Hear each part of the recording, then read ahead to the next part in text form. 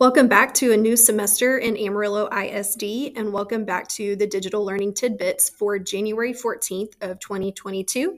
I am Shalika Law. And I'm Lee Morgan.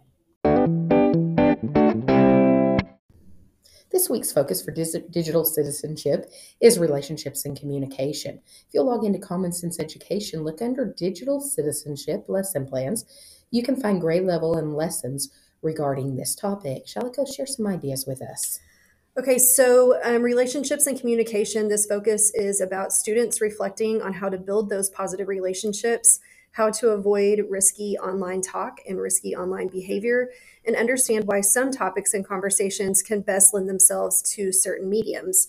For instance, some things are better to be discussed in person instead of online. In the weeks ahead, we will be reminding you of some ways that you can incorporate these digital citizenship lessons in your classroom in easy to use manners. If you're new to Canvas or just need a refresher, we do have a new Canvas Basics course open through AISD. It is open today through February 27th. And if you'd like to register, click on the slide and they will take you to the registration link. You'll find a video showcasing our new digital learning sites that will showcase a lot of information that should be super useful to a lot of teachers and really district staff members as a whole. So Lee, why don't you tell us about the updates and what they'll find on our website?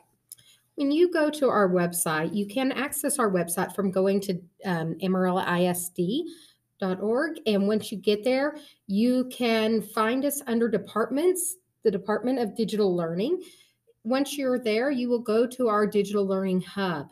You will find all kinds of information about the different programs that we support. Also, at the top of the page, you will find status information so that if you need to know if Cammie's down or something that we help support, Edpuzzle, check it out and you'll be able to click on the status and get an updated status information. This video will also walk you through how to find the different information from the left-hand side in the menu. So just go in and explore. Yeah, and guys, this is great for it. Lee has it set up really well where if you can't get a hold of a digital learning specialist right when you need us, you might be able to find a quick answer to your question straight from this site.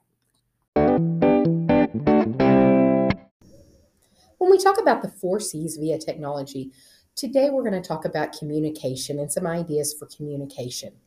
So a lot of campuses are already using technology to communicate with their students and with their staff. And one of the cool ways that we've seen this in play is through video announcements and video commercials. In fact, a lot of campuses have trained students to do this where it's very minimal work on teachers now. So they're using apps and programs such as iMovie, which is on the iPad, Screencastify, which can be used on multiple devices, or Green Screen by Doink, which does cost a little bit of money, but it's not too much money. I'm sure that we could help you, or your maybe possibly your campus administration could help you get the little bit of funding for that. And you would also need an iPad for that. So think creatively on how you can use video announcements on your campus on a daily, maybe weekly or monthly basis. Thanks for joining us on this ever-evolving journey that is digital learning. Until next time, always remember, cross your T's, dot your I's, and use these tidbits to kiss those digital learning fears goodbye. Have a great day.